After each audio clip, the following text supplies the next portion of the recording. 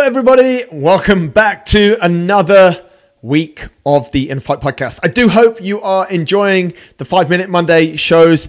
We finished up with a load of practical advice with Milos, then got into something that I recorded in Tanzania, and now we're going through a series of 4 shows with Andy, who's serving up some pretty decent advice. This guy seems to know things. I've actually recorded all 4 of those shows in advance, so they're all done. This week we're talking about quick wins, something different next week and the week after. Hopefully you're enjoying it. If you haven't checked out 5 Minute Mondays, please do it. And if you haven't checked us out on YouTube, please do that as well. There's loads of parts of a main show like this one, which are cut up smaller, more digestible, shorter to match some people's attention span and some of the important outtakes, and as well as the whole show. So if you want to get more of a feel for the guest, then, which I always feel, I always feel kind of tells the story a bit better when I can see their face, their emotions, and their lips and their eyes moving around, then please do go and check out the show over on YouTube. If you like it, then subscribe to our YouTube channel. And if you really like it, or if you really want us to like you, leave a comment or share it with a friend. This week, we are talking all about depression and addiction, or addiction and depression. I've had this argument or this thought in my mind for a long time with myself. Which comes first? Are they intricately linked? What really is one without the other, or the other without the other? How does it really work? Are we born with addiction? Do we learn addiction? Are we born with depression, or does something spark depression? I've reached out to a group that I'm in, and someone kindly came forward and said, I've suffered with addiction and depression, and I'd be more than happy to talk about it. My guest today is Dan Beaumont. For a number of years, in a number of different situations, Dan has been incredibly successful in his life. However, as he tells us in the show, he was brought up in a household which was not full, but highly populated with addiction. That addiction is passed through various generations and also went into him. He has suffered with 2 different major bouts of depression and is now on a journey to help others talk about and deal with these 2, quite, as he says in the show, normal things that can happen in people's life. This week's announcements, to be totally honest with you, are mainly interesting for the ladies, which should be interesting for guys as well, because guys, you may have a lady that you believe should get stronger, fitter, faster, or you would like to, or you know one that would like to. So, what do we have for you? We have ladies only strengths. Boz has been running these groups for some time now. She also does pre and postpartum, which is developed into ladies only strength groups. They run mornings. They also are starting to run in the evenings as well. So if you're a female and you prefer to do strength training, which I believe all females as well as males should be doing, but you prefer to do it with a group of like-minded females, then this is where you need to be. Give Boz a shout, cb@innerfight.com. She has also been very busy outside of the gym, where she now has a Wednesday morning ladies cycling group. They leave from the bottom of the stick at Al Qudra at 6 a.m. It is open to anyone, all abilities. There is no charge, she tells me. It's just ladies having a nice ride. 2 announcements for the ladies. Guys, if you're listening, please do share them with the ladies. That's it for this week's announcements. This is episode number 834 of the Inner Fight podcast. Addiction and depression with Dan. Enjoy the show. Folks, welcome back to the show, and welcome to Dan. Dan, I massively appreciate you agreeing to talk about this subject with us. How are you, buddy? I'm doing well, and thank you for letting me come on the show as well. It's 8 a.m. here in England, in cold England at the moment. So thank you for letting me come on the show. Mate, I want to jump right in at the deep end. When you think, or when you used to think about addiction, what came into your mind? Addiction. It's a big topic, especially in my family as well. The first thing that comes to my mind when I think about addiction is compulsive behavior that leads to destructive consequences. in my life, there have been many obvious kind of things to do with addiction, but it's the more subtle ones. And the first example that comes to my mind is sugar. But I would say addiction in my mind is anything that is any kind of action or behavior that leads to destructive consequences. Yeah. I guess I was going to save this one for later. What comes first though? Addiction or depression, or is there an order? Because we often hear these talked about in the same sort of sentence, sometimes on the same page. How do you see them sitting? So I can only speak from my experience again, but usually, because I've experienced a couple of bouts of depression in my life, a couple of serious bouts of depression, and the depression has sometimes led to addictive behaviors. So I'd say on that side of the coin, they're related. On the other side of the coin, I've addiction leading to depression. I'd say that hasn't been the case in my life so far, but I've definitely experienced that in close proximity with my father, for example, who struggled with, addiction to alcohol for many years as a kind of consequence of maybe low mood depression.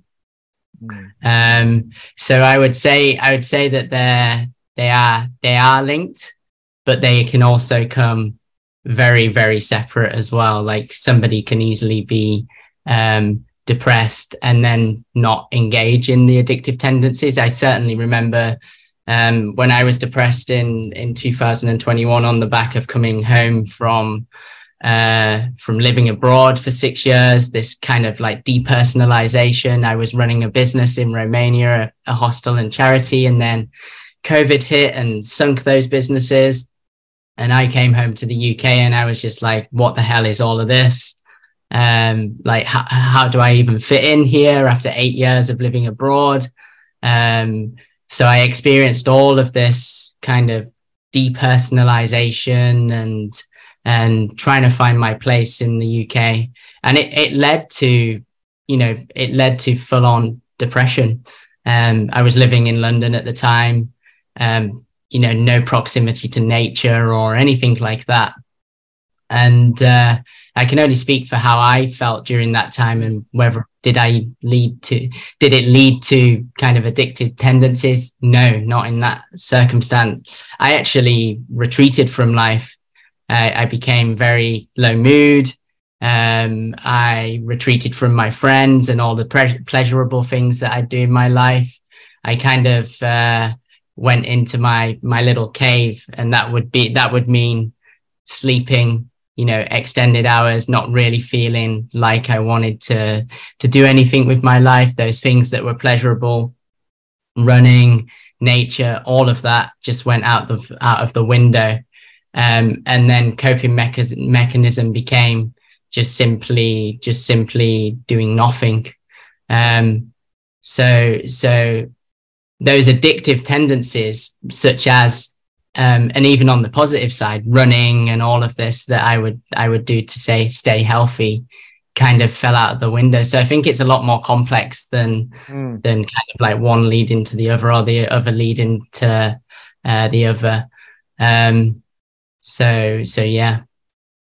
That's good, mate, because if you'd have said the other way around, then we'd have struggled for things to talk about for the next 40 minutes. But now that you framed it like that, we've got so much to talk about. Where can we start? I want to start by a couple of things that you said there. And I think we're going to jump around a bit here because I've got things from childhood, but I've also got this great example that maybe resonates with a lot of people that's quite fresh. 2020, 2021, you lost some businesses, you moved back to the UK. Now you said two things there that I think a lot of listeners will pick up on. You retreated from nature and you also stopped doing running. You stopped running, which was something that you knew brought you a lot of satisfaction.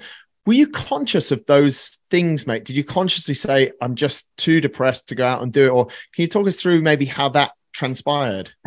Yeah, I can picture myself in that room in that moment when I was thinking about this at the time.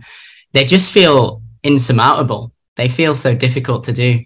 And people who have gone through depression will understand that. Like the an ordinary 5K run that does take a little bit of kind of effort to get on your shoes, to get out. There is always resistance there.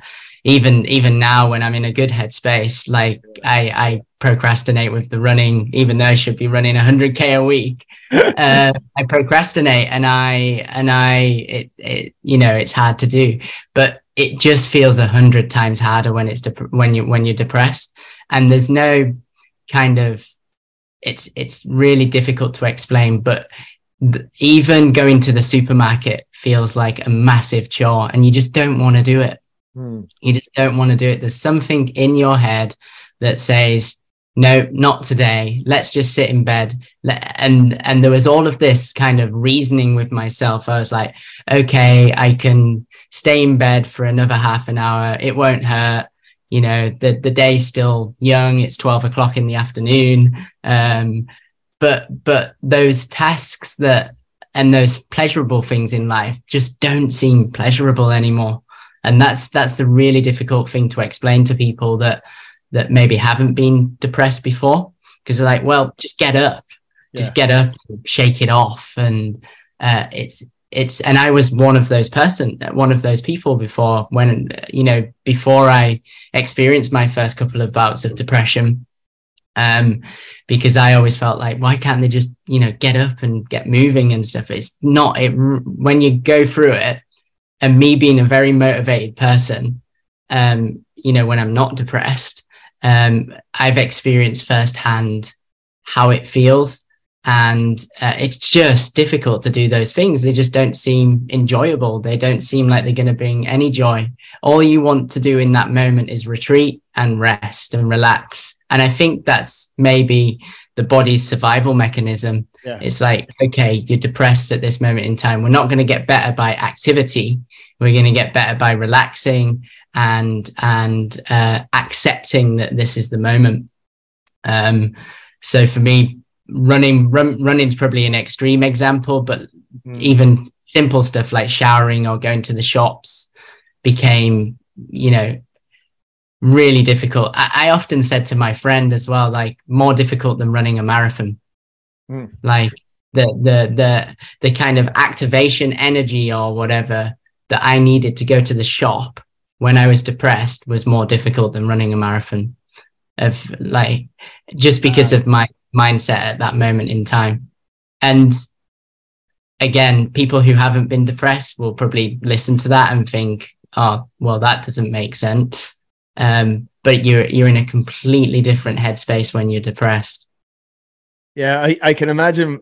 I think you're absolutely right, mate. We've probably got, I don't know what percentage, but for a lot of people, they're just, how can this be? And I think, mate, as like I coach a lot of people, and I think if you'd have said to me 5 years ago, I'd have had exactly the same approach. I'd be like, come on, Dan, just get up. Let's just go for a walk. It can't be that hard. Like, it's not, I'm not asking you to, let's stay on the running theme because it resonates with you and with and probably with a load of listeners as well. But it's not like we're asking you to go out and PB your marathon, in the rational mind for the person that hasn't suffered from depression. But you're sat there and you're like, that's actually, just to get up is way harder than like you said, mate, I'd rather go and try and PB my marathon in that moment. It must be like a crazy sort of place of absolute conflict in the mind, though, or isn't it? It massively is. And like, it feels like you're summiting a mountain, like, and what I learned very quickly, and I didn't do this the first time when I struggled with depression for the first time, I fought it, and that's a bad strategy. You're not gonna overcome depression by trying to fight it. Yeah. I learned the second time round that it's a signal from the body that something needs to change. and it's a signal from the body that you just need to chill out and relax and rest. I hadn't done that in my life. I'm 32 now, and a couple of years ago when I experienced my bout of depression, I hadn't relaxed for the first 32 years of my life. I've just been work, go. That's probably my addiction, is work. Yeah. And still I struggle with that today. But my kind of attitude towards depression the first time round was, okay, let's get a strategy for this. Let's create kind of a game plan to get through this. Yeah. And it was just, it's totally not what the body needs. You can't perform at the level that you perform at when you're normal, when your head's in a good space. So like creating strategies and all of these kind of things and action lists and to-do lists, and I'll do this and that, and I'll get up and I'll run for 30 minutes, just doesn't work. My depression was a signal from the body that I needed to relax, a signal from the body that I needed to chill out and rest and meditate and be okay with doing nothing, which is bloody hard for somebody that loves working all the time. So that's the signal that I got, and then I started to change my ways in that direction, rather than fighting it, rather than trying to summit that mountain. Just being like, no, this is what the body needs. It needs to chill at this moment in time. And I started to get better. Do you go through, is there a lot at the start, mate, of almost like the sort of what's defined as the first stage of grief, denial, like I'm not in this. So you do have this constant war of your body and your mind, because it's all one, is saying, Dan, relax, chill the fuck out, mate. You've been going like accelerator to the floor all your life, but you're like, no, I'm not doing that, because I know that I don't have to do that. So there's this massive, you're denying that anything's wrong from the get-go. You're in conflict for sure. Yeah. Like the only strategy I knew at that moment in time was to do more. And you just can't do more. Like the body says no. That's the point here. That the mind's saying, like, here are the ways that I know to deal with this, which are go running, eat salmon, all of these little things that you read on the internet of like almost like there's a strategy to get through it. But my body was saying no. And every time I do those things, it was like nothing brought me joy at all. I just wanted to melt in my bed. And if you knew me, I'm a really active person. Like I'm always on the go. I'm always running. I'm always moving. I'm always doing something. But in that moment, my body just didn't want that. But it was a really, really, both of the bouts of depression that I've had in my life were really, really profound learning experiences. And now being in a good place in, July 2023, I can say that I'm grateful for those experiences, because they've allowed me to realign myself at what I consider to be a higher consciousness and a better understanding and awareness of myself. Maybe we'll come back to a couple of those tools, mate, but I want to skip back to something that you said very early in the show, which was you were brought up in a household of addiction. Do you want to talk us through a little bit of that? And have you linked any of that to sort of how your personality was shaped, and therefore how you got into a state of depression? Or is it still a little bit, is it difficult, or aren't there links, or what's your take on that? Yeah, I mean, I'm training to become a psychotherapist, and I'm in therapy, so I've explored a lot of this, although it's a constant journey, and like I still know very little about myself, even 4 years into therapy. So yeah, as you mentioned, that's correct. Like I grew up in a household where my dad struggled with alcohol pretty much since he was 16. He's now 62, and he struggled with alcohol for a significant portion of his adult life. And I was around that as a kid. And I just remember, seeing him out of it in the back garden, asleep in the wheelbarrow, and just really, reliant on this substance that impacts a lot of people in the world. That led to my mum's marriage, and with him breaking down and him leaving, and essentially him being vacant for a large part of my upbringing. And my mum bringing us up by herself. But when he was there, he was amazing. Like he was the one that used to take us on the mountains. He's a big hiker himself, and we come from a hiking background and a family that love movement and nature. So when he was there, he was amazing. But alcohol sadly has controlled his life to a certain degree, and that's how I grew up. So I grew up with maybe kind of a lot of anger and resentment towards my father. And I started drinking when I was 12. And so that's a young age in Britain, but it's pretty normal actually in the north of Britain. I grew up on a council estate.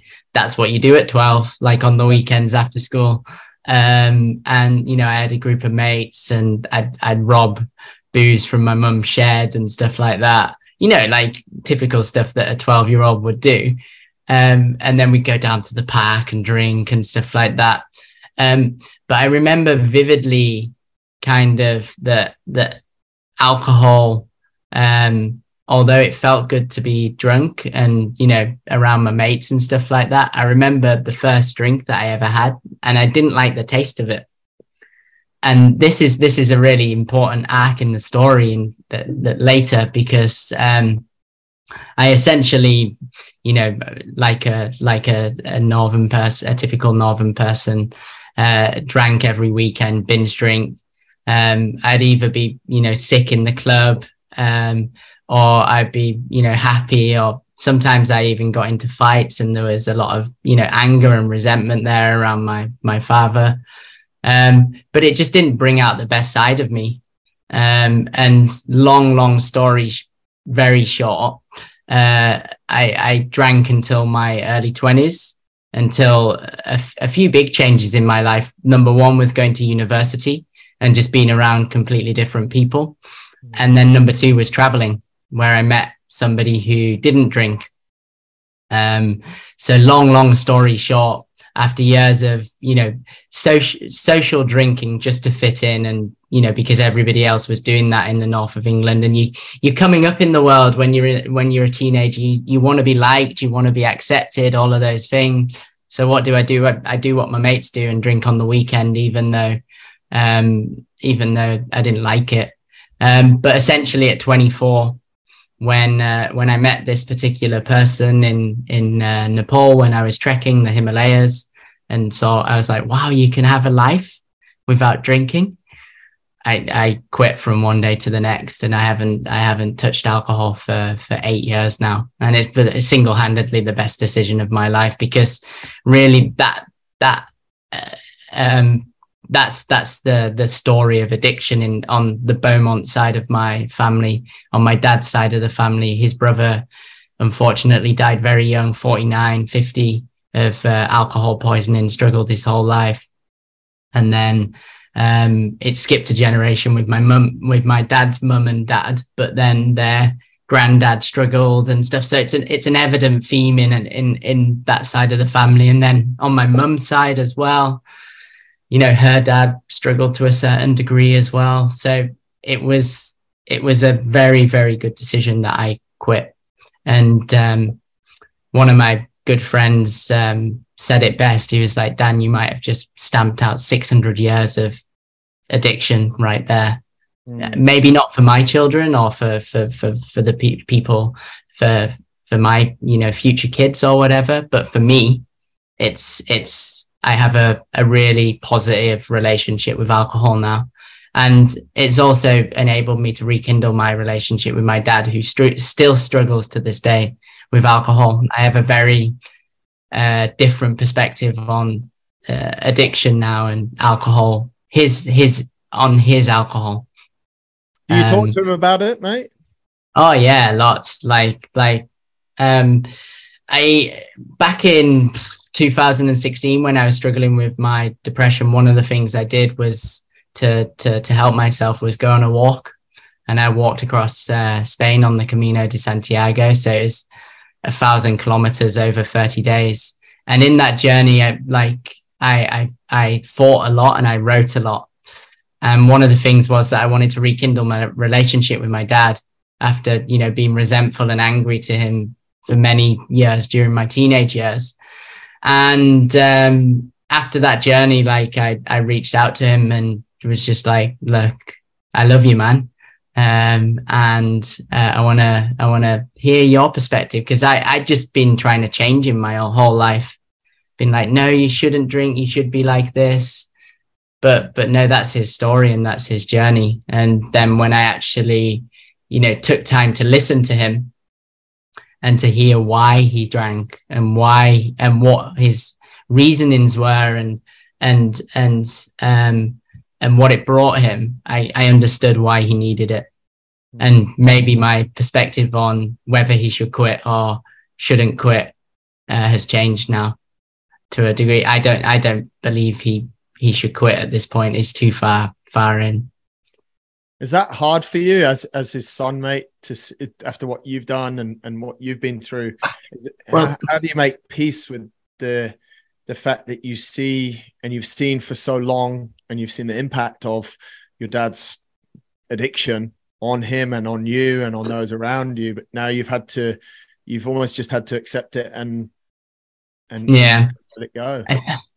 I think for many years I was just embarrassed. That was the key feeling. I never wanted to introduce my mates to him because I didn't know how he would be, whether he would be out of it, because when you're a kid, you want role models in your life, and I didn't really have that with my father. Well, I didn't see his good qualities because I just saw addicted alcoholic.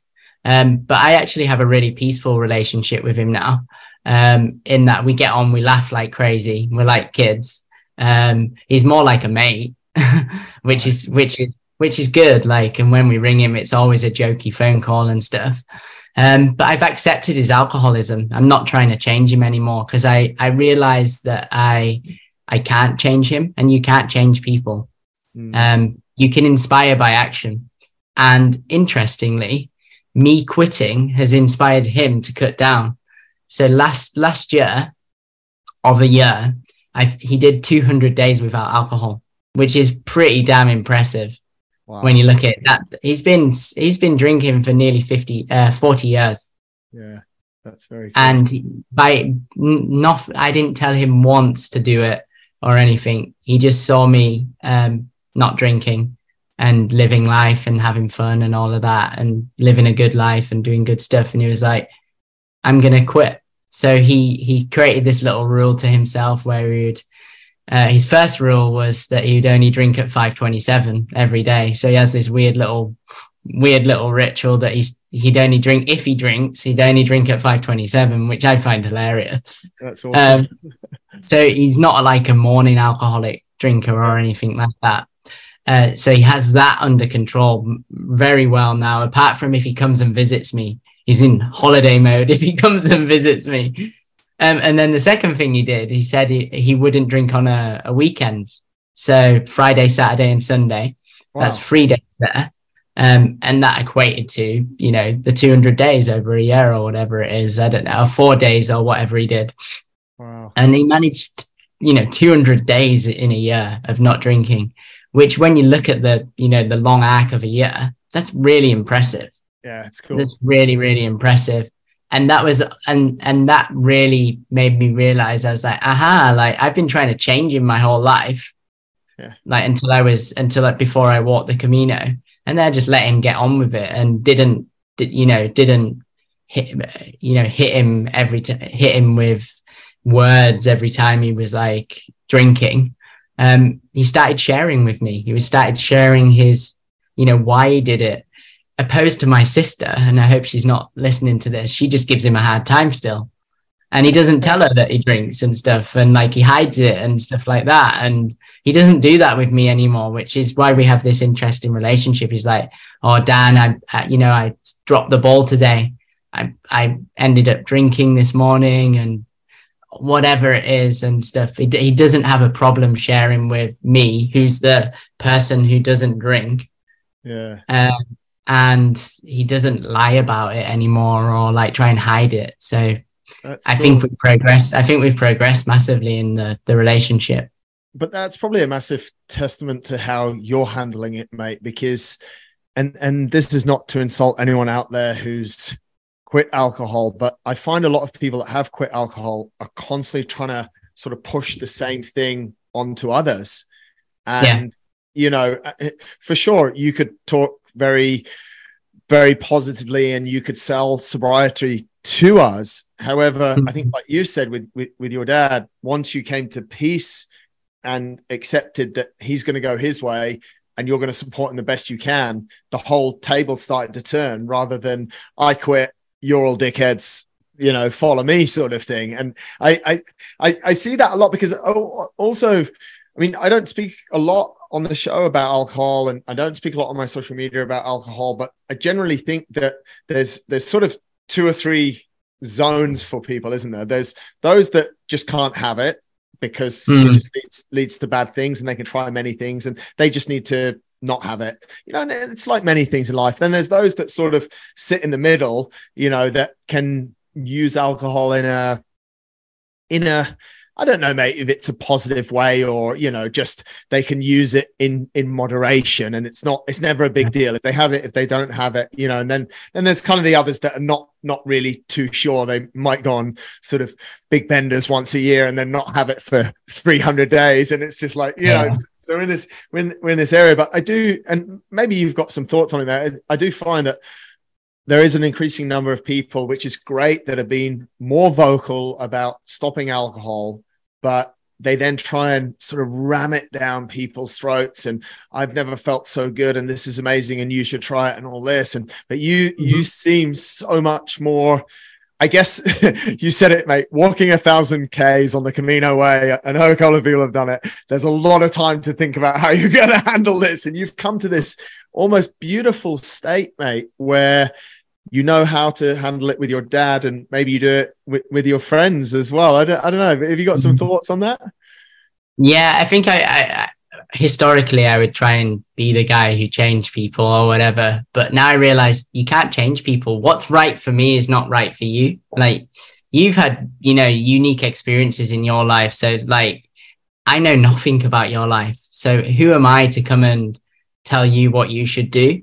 So the only thing that you can do, that we can do, is inspire by action. Like, and you don't need to do anything. You don't need to try and change people. And it just doesn't, I find it doesn't land well with me when people tell me what to do. I just don't enjoy it. And I'm cheeky and I resist. I start poking and I'm like, no, I want to do the opposite. Of course. Like, but we're all like that, aren't we? I mean, or 90% of us are like, you know, don't touch the fire, you put your hand in it. Who likes being told what to do? Like, nobody. Like my mum would say one thing and then I'd do the opposite, like just to annoy her when I was younger. Cheeky, and that's part of my personality and I love it. So I think I've realized now that I can't change people and it's not my duty to, and I don't want to as well. So I inspire by action, and that's kind of the philosophy that I go on. And as soon as I did that with my father, everything changed in a really positive direction. And yeah, I don't like seeing it as well, really. If it's this I'm better than you kind of attitude when you say that, like, oh, look, I'm doing this and you should be doing this as well. It implies that, like, that I know something you don't know, and maybe, and I don't like that, the kind of tone of that.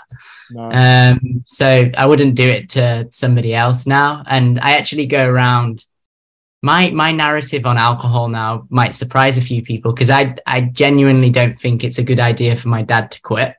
I think it, in controlled moderation, in his moderation, which is, you know, these ideas of 527, only drinking at 527, and, you know, 3-4 days off it, and only drinking in the evening a couple of cans or a bit of red wine.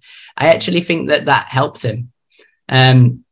And I can give a very good example about this, because one of the rituals of my dad is that he hikes a hell of a lot. He loves mountains. He loves climbing.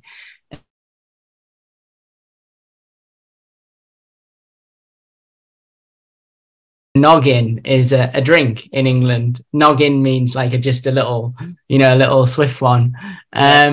He treats himself to a drink. And I always think about that as an example, because I'm like, well, that little drink or whatever, just one, he never goes past that, gets him up the mountain. Like literally gets him up the mountain. That's his motivation for going up the mountain. The view at the top and a drink is such a ritual for him. And so I thought about it, and I was like, what if he didn't have any alcohol? Like, what if he went cold turkey? Then would he have the motivation to go up the mountain? I don't know, maybe, but probably not. Like, I think it's a big part of his life, and not to mention the biological impact of, going cold turkey if you've been drinking for that long as well. So I think like the way he's got it now, the way he deals with his alcohol now is healthy, apart from when he goes on holiday and comes and visits me, which is quite hard to deal with, like, because he sees it as a holiday, and then like all of his rules go out of the window and stuff like that. But when he's at home, at his house, he's got his rituals, and these rituals really help him. So going back to your question, my perspective on alcohol: should you quit?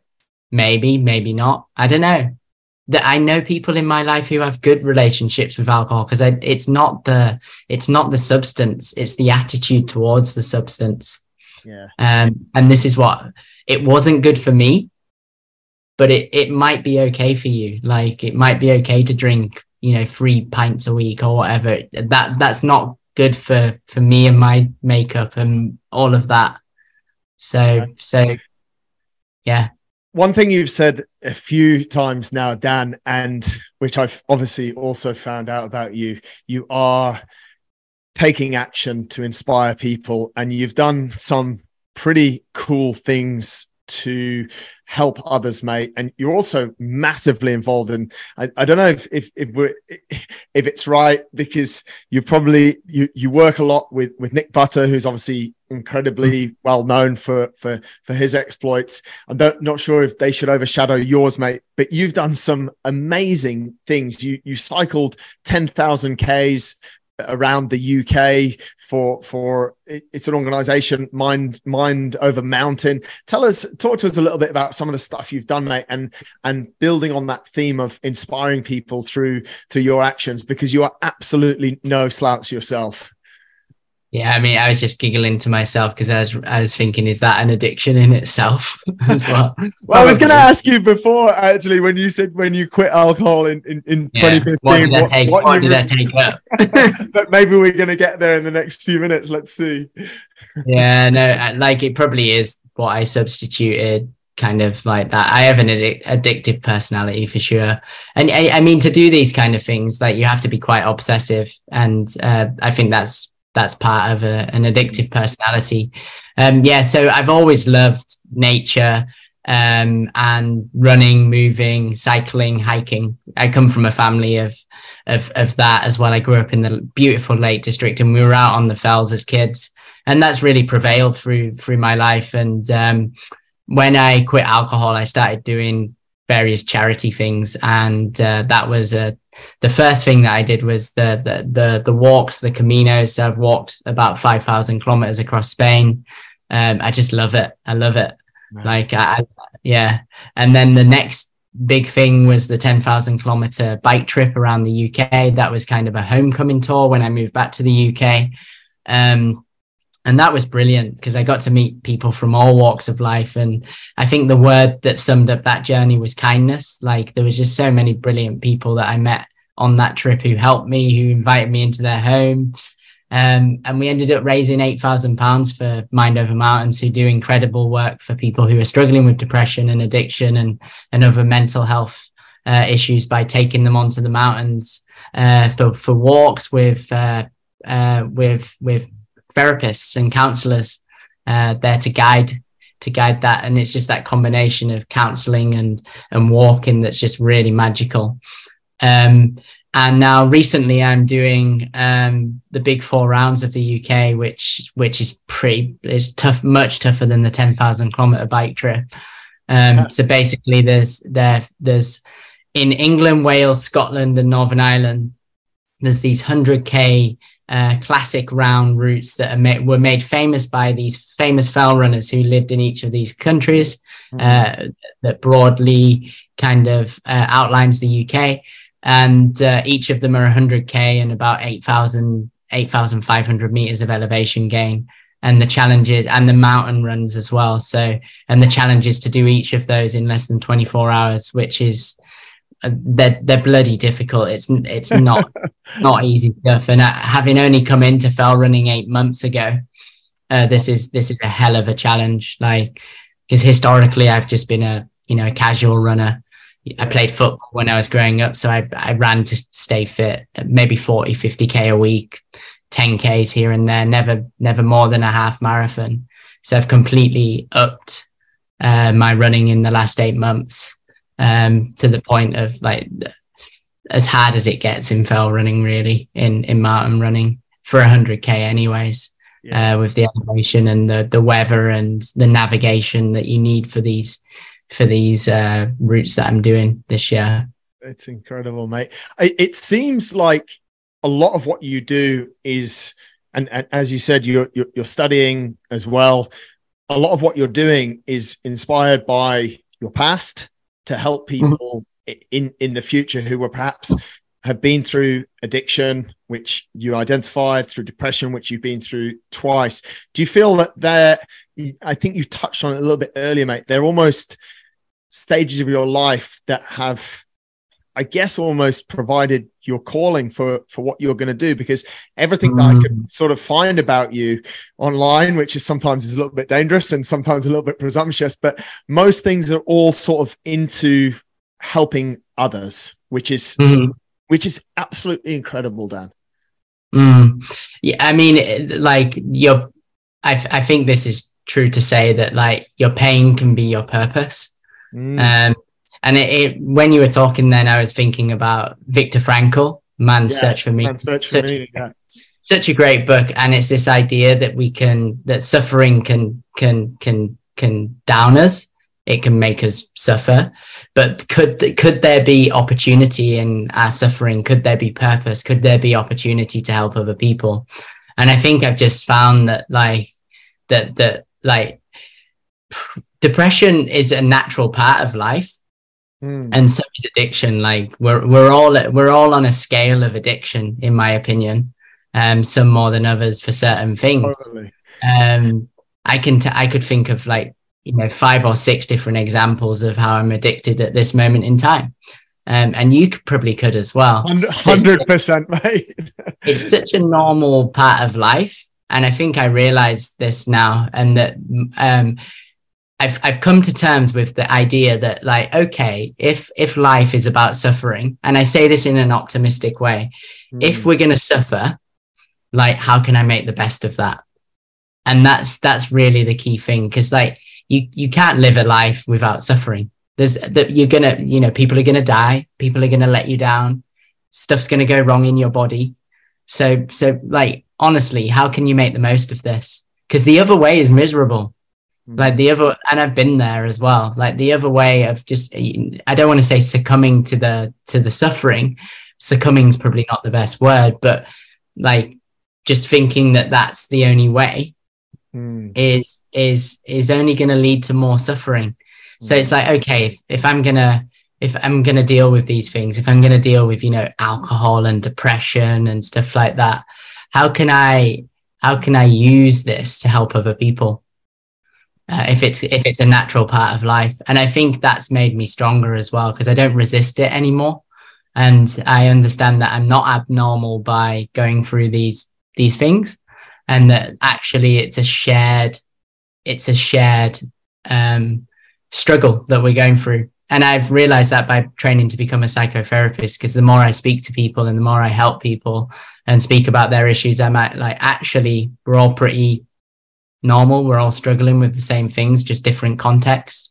So the more I go through the world, that the more I try to vocalize what I'm struggling with, because I know that I've never met somebody who doesn't have their own fair share of struggles, and because that's how life is, like, and that is not pessimistic at all. That's optimistic, because you can do a lot with that.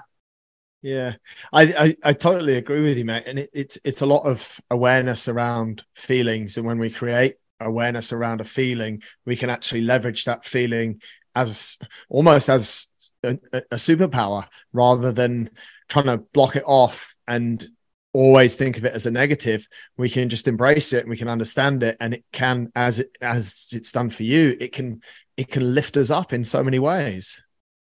Exactly. And I think that's the only way, really. If you've got it in your family, if you're struggling with it yourself, it's such an internal thing. But think about, like, how can I be of service to others? How can I help other people who might be struggling with this? Because that was the first thing that helped me. Depression makes you massively inwards. You're always focusing on yourself when you're depressed. Like, and like the step out of depression was A, talking about it, and then B, helping others who are struggling with it. So that's when I started work at Talk Club, which is here. Yeah. Talk Club, the men's mental health charity that I work for, who are doing amazing stuff to help men speak up about their struggles, because in England and maybe in Australia as well, men have a pretty hard time about talking about their feelings and what they're going through. Whereas, when would you see, a bunch of men at a cafe sat around a table talking about their feelings? We like to talk about, stuff like football and music and all of that kind of stuff. And, quite, I don't want to say superficial things, but like base layer things. But do we often speak about our emotions? Not really. So I wanted to try and help men speak up about what's actually going on for them, because it's by speaking that we can externalize what's internal.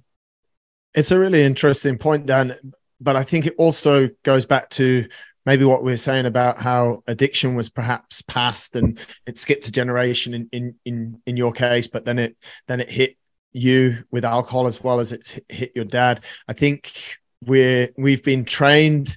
You're a little bit younger than I am. I'm 44, but I never had those conversations, even at school. I went to a boarding school in the UK, and we were never asked sort of how we felt. So maybe it's generational, and it needs shows like this, I guess. We'll hold our hand up that we've done something good today, and it needs organizations like you're a big part of, Talk Club, and there's so many different, I remember there's a run one as well, Run Talk Run, which is which is just amazing. And I think as maybe you've got some thoughts on this, mate. I think my personal opinion is it needs time, and yes, we're making good steps forward, but I think we need to be, it's like training for a marathon. Yes, you can train for a marathon in 2 months, but will your marathon be the best marathon of your life? Well, it will be at that stage, but it won't be maybe what your potential is. Whereas if we get you for 9 or 10 months to train for that marathon, we're probably going to get a better result. So the talks that men are having, I think we should be okay that they start slowly and they progress slowly, because we need to train the subconscious to know what the fuck we're doing, because we haven't done it for so many years, basically, right? It's so true. And there's something that really needs to be trained, and that's giving men the language to be able to speak about what they're feeling. A lot of men don't know how to explain what they're going through. I did, until I started therapy, until I started training to become a psychotherapist, I use very limited language to explain what I was going through. I'm sad, happy, angry, excited. There's 4 words or whatever trying to explain, the complexity of what you're actually feeling. It's a language issue. And when you get men in a room together speaking about what they're actually going through, slowly but surely, they start developing better ways to communicate what they're actually going through. Because I didn't ever consider that was an issue, that that like, if you can't articulate what you're feeling, then you're just not going to talk about what you're feeling, are you? But you're totally right. If you grow up in the English schooling system, I didn't get taught, what does anger mean? What are the shades of anger?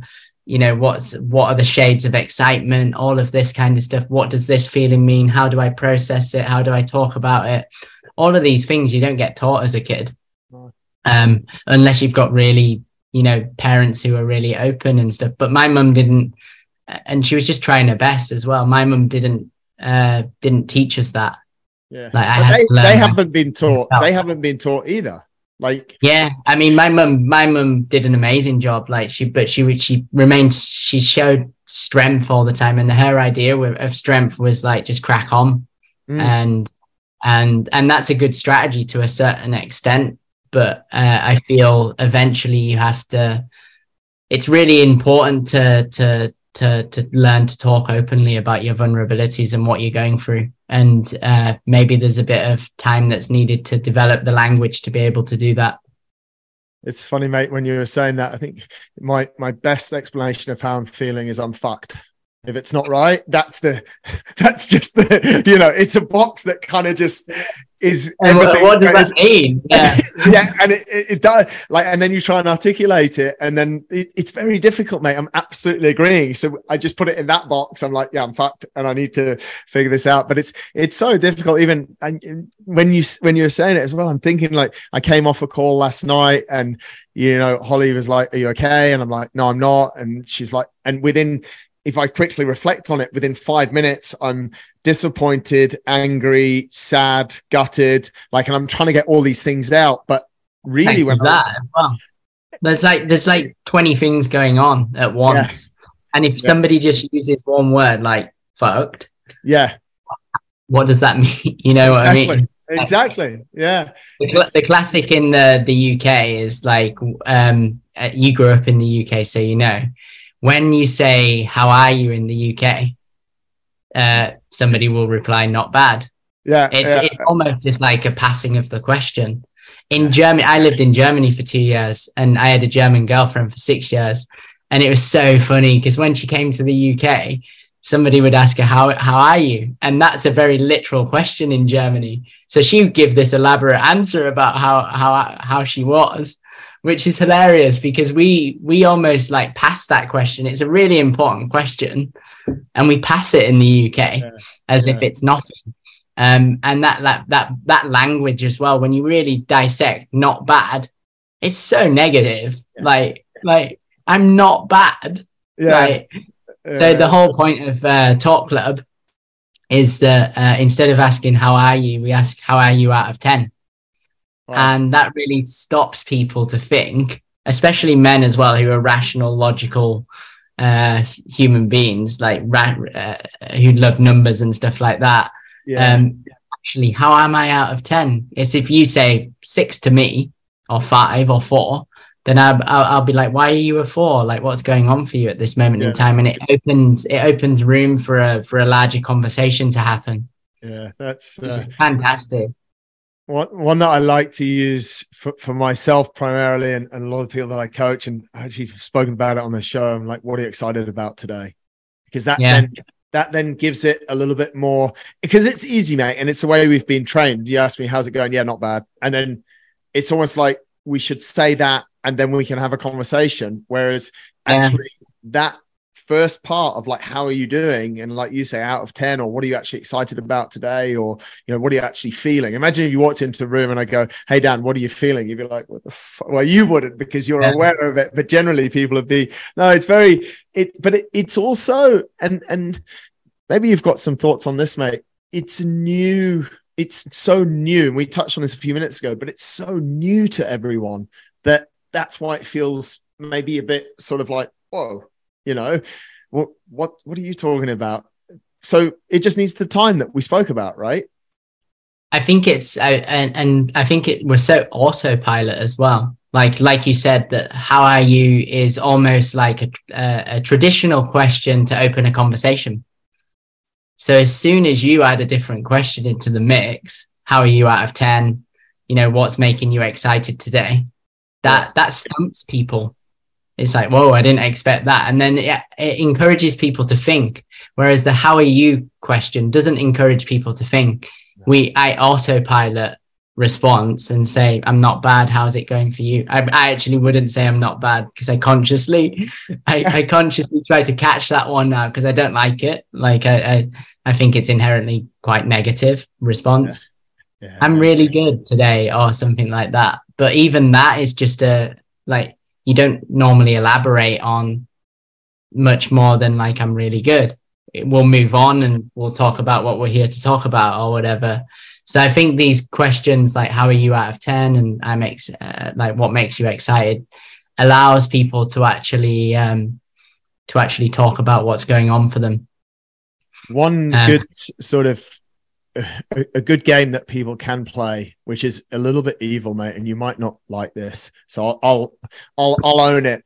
Is if someone says to you, and you know that they're just going to move on, how are you doing, and just say pretty shit, and then see what happens. They'll just go, okay, so, and then a lot of the time, especially if you say it a little bit quietly and under your breath, because if you are a little bit shit or you are struggling, you're probably not going to go, hey mate, I'm really struggling today. You're not going to be very outward and energetic of it, because you're in a bit of a frumpy mood. Your shoulders are rolled in. Body language is not that great. So you'll generally just say, yeah, I'm actually not that great. But then so you can play games with people on it. It's a little bit. It's probably not the best way to go about it, and that's why I'm not involved in talk club or anything like that, mate. But I think just one. Just on that, like there's nothing more beautiful than just being honest. If you're not feeling great, experiment just saying that and see how people sit with it. A lot of people won't know how to react, because they're not used to that, because it's a question to start a conversation in the UK. How are you? I'm not bad, let's move on. But if you said, if you asked me how are you, and I'm actually going through some stuff, I'm not feeling great today, there will be a lot of people who will recognize that and inquire and listen and stop. But there'll be people who don't know how to deal with it. But I just try to go around being honest now. I probably wasn't in the past. If I was feeling shit, and you asked me that question, I'd just say not bad, and we'd skip it and move on. I think especially in British culture, we have a hard time talking about what we're truly feeling. I think we've got this, I don't know if you'd agree or whatever, maybe in Australia, that we don't want to put our burdens on other people. And that's like, we don't, like, my problems are my problems, and why would I want to put them on you, kind of situation. And I think that's quite destructive, because actually when you share what you're going through, you realize that John, your mate, is actually going through something a bit similar or whatever. And by you being vulnerable and opening up and sharing what you're going through, John's like, actually, I can actually speak to Dan about these things, rather than having our superficial conversations about football and music or whatever, and all of this crappy chat that's going on all the time, and have some serious conversations about the deeper stuff. Because I know now from all of the conversations that I've had in psychotherapy settings that people are struggling. Like, nobody is immune, and we're all human, having this experience with different levels of suffering. You just, like, if we, like, I'm on a street of 100 houses. If those houses were open doors and you could just walk in and witness what was going on, you would walk home at night and be like, wow, I'm not alone. Because there's everything that you can imagine is going on in this street at this moment in time. There's, people are struggling with money, there's divorces, there's all kinds of, sadness and happiness and excitement happening on this street right now of 100 houses or whatever. And I think just we don't get that perspective, because we don't We don't invite ourselves to have these honest and open conversations with strangers. And I think if we did that more, then we'd realize actually what I'm experiencing is quite normal. Amazing, mate. What a beautiful way to wrap up an amazing conversation. I appreciate everything you've shared. I appreciate your vulnerability, mate. I know some of those things are, for a lot of people, are not easy to talk about. And you almost, I don't know if it's right to say, but you talk about them with such inspiration and such passion. And you've given me a lot of hope, and I'm sure you'll give a lot of other people hope. So Dan, I appreciate you, and mate, we'll stay in touch. That's for sure. We'll have to have another conversation. I think this is probably the start, but the next one we have, mate, is definitely going to have to be when we're running. I think that's I have the DJI mics that you can just clip on, right? And I also have a sound engineer who can make the sound good even when it's windy, but I've not yet done a running podcast. But I think that, like, because that's a real conversation, right? You know, we can be here on Zoom and it's quite formal, and, you know, we're recording, we've got time limit. When you go out running, and it's true what you said, mate. I love to just, meeting in coffee shops is quite old school. Meeting, going for a walk or going for a run, and actually just having a mic there would be, and I think you and I should do that, mate. So next time I'm in the UK, we should tee I think that's how you access men as well, through movement and nature. Like a stale kind of room doesn't cut it. So I think you're onto something there. Maybe all of your podcasts should be on a mountain. I just struggle with the video version, mate. I've been running with my arm out here with the camera trying to get it, but we'll figure something out. Dan, you're an absolute legend, mate. I really do appreciate it. And mate, thank you. Honestly, that was absolutely brilliant. Really cool.